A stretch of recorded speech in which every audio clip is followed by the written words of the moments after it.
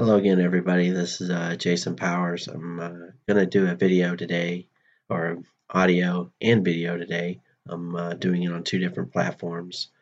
Um, I'm going to read an article that I wrote today. It's called Globalist Utopia, More for Them, Less of Us. And so we'll start right at the top and we'll go into it. If 2020 has taught us anything, the experts are always right, right? Significantly into the nature of this ongoing experiment is the control of the masses. At its closest point, it's a law enforcement official, the police, that are needed. Their duties were trained into and required of them by their civilian political handlers, who have the might of armed forces to make any single man or woman a slave unto the will or whims of another. The rule of law can be cohesive force against the criminals or destructive force when wielded against society.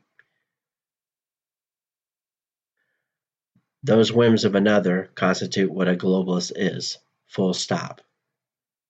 These are the hands behind the politicians who themselves are onboarded to give marching orders of the off-shadowy figures down to the masses. These globalists are the corporate elites, the Gates, Musks, Cooks, Bezos, Bloombergs, et.al., that are tied financially and spiritually to the old time-worn impulses to take humanity in directions based upon an obsessive ideology of whatever stripe. But that stripe will always include one fundamental aspect, the obsessive control of all others. This current flavor is techno-communism with a dose of transhumanism as its selling or pitch point. Like all ideologies, it has founding documents, its manifestos and white papers. World Economic Forum founder Klaus Schwab has laid out his entire plan, or at least the living part of it. There isn't much debate, is there ever, about who benefits, who checks the power of the blessed, of those blessed to have made the right connections, or who decide when or where this plan is thoroughly mad scientist based and should be aborted without debate. Some here will say, but you aren't engaging with the ideas Dr. Schwab has put forth. And he has published various titles called The Fourth Industrial Revolution, Shaping the Future of the Fourth Industrial Revolution, and COVID-19, The Great Reset. He also has the Davos Manifesto 2020, The Universal Purpose of a Company in the Fourth Industrial Revolution. True enough, I have disengaged with the idea of controlling my fellow man, the fanatical desires to strip him of his property, restrict his civil liberties, or at least have him ask permission to use them prior to their usage. The embedding of tracking technology via a vaccine or a bracelet or a cell phone, connecting him to a centralized system to monitor his every heartbeat and utterance or even thought. Think that is conspiratorial? Dive into Klaus's thoughts, or the mediators of Gates since the inception of the COVID-19 pandemic, or the Qantas CEO Alan Joyce requiring certificates of vaccines to fly internationally. There isn't enough space here to talk to all the indicators.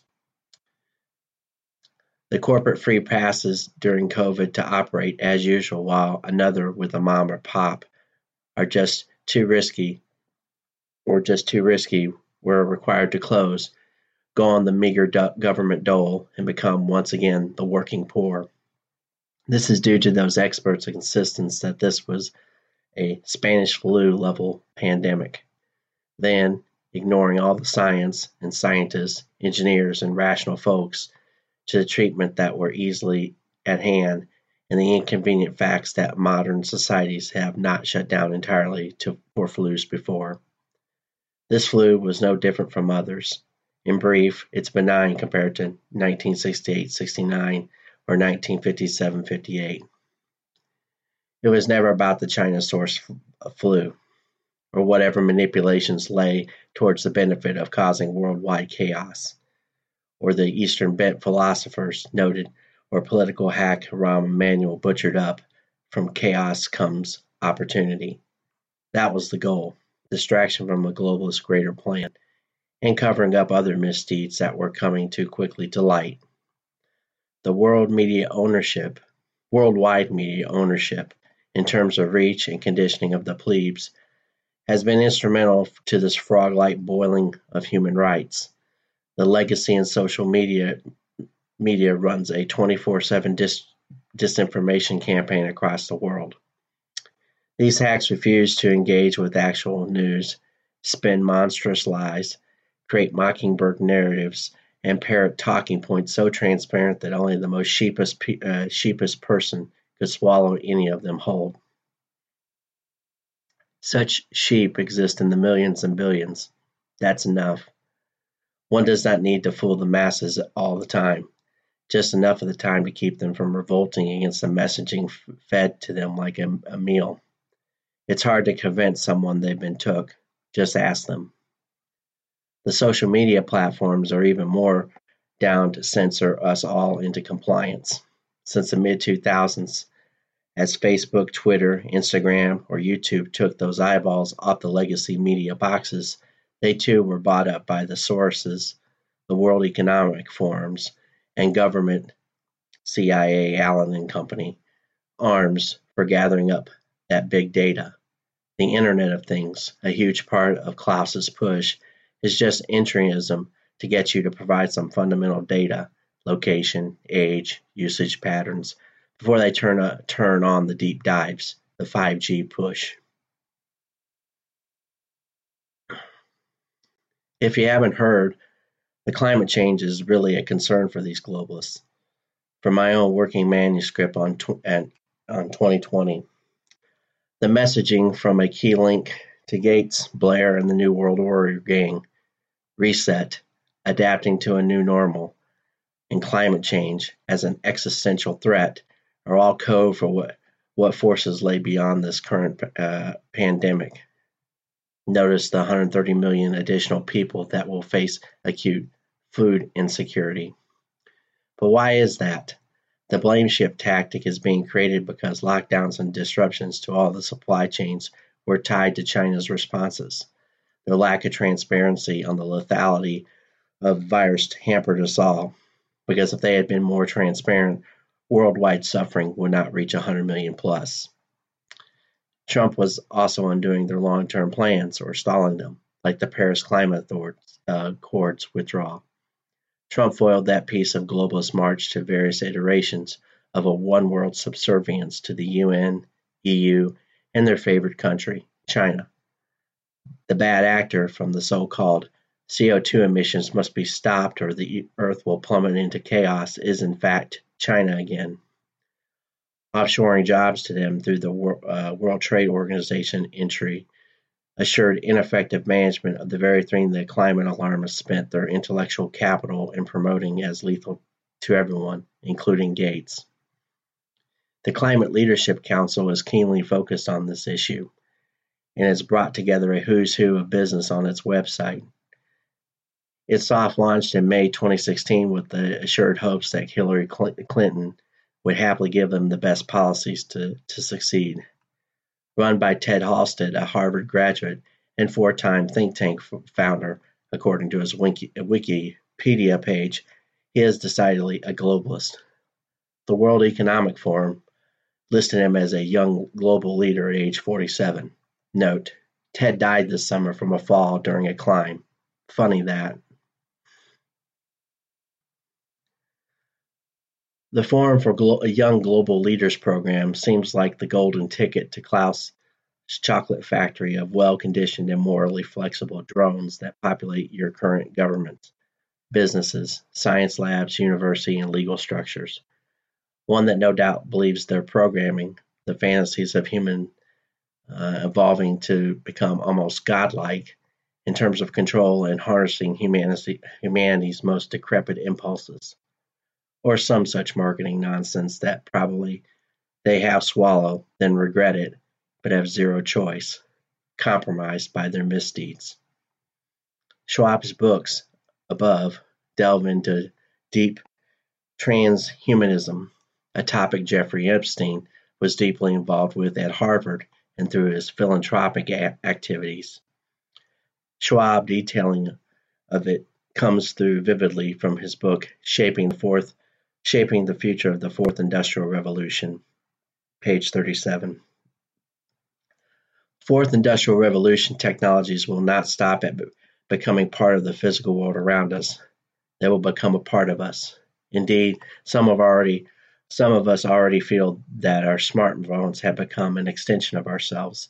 Today's external devices, from wearable computers to the virtual reality headsets, will almost certainly become implantable in our bodies and brains. Exoskeletons and prosthetics will increase our physical power, while advances in neurotechnology enhance our cognitive abilities. We will become better able to manipulate our own genes and those of our children. These developments raise profound questions. Where do we draw the line between human and machine? What does it mean to be human?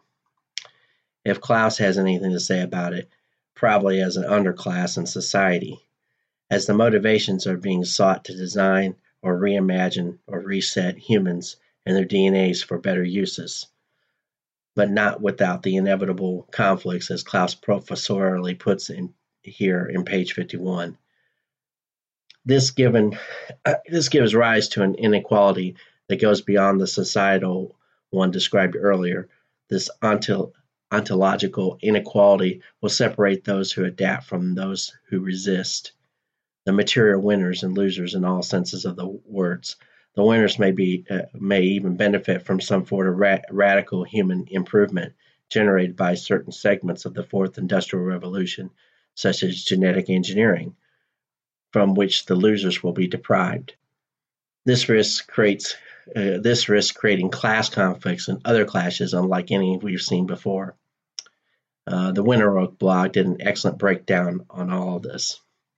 The easiest summary is a graphic where you have CO2 equals people times services per person times energy per service, and the CO2 per unit of energy. This was all from a Bill Gates TED Talk. Of those things, people are the quickest or most significant to reduce. Gates this summer wrote a treatise at his Gates Notes titled, COVID-19 is awful. Climate change could be worse. Here's a snippet.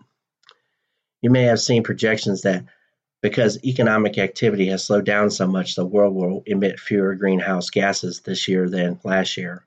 Although these projections are certainly true, their importance for the fight against climate change has been overstated.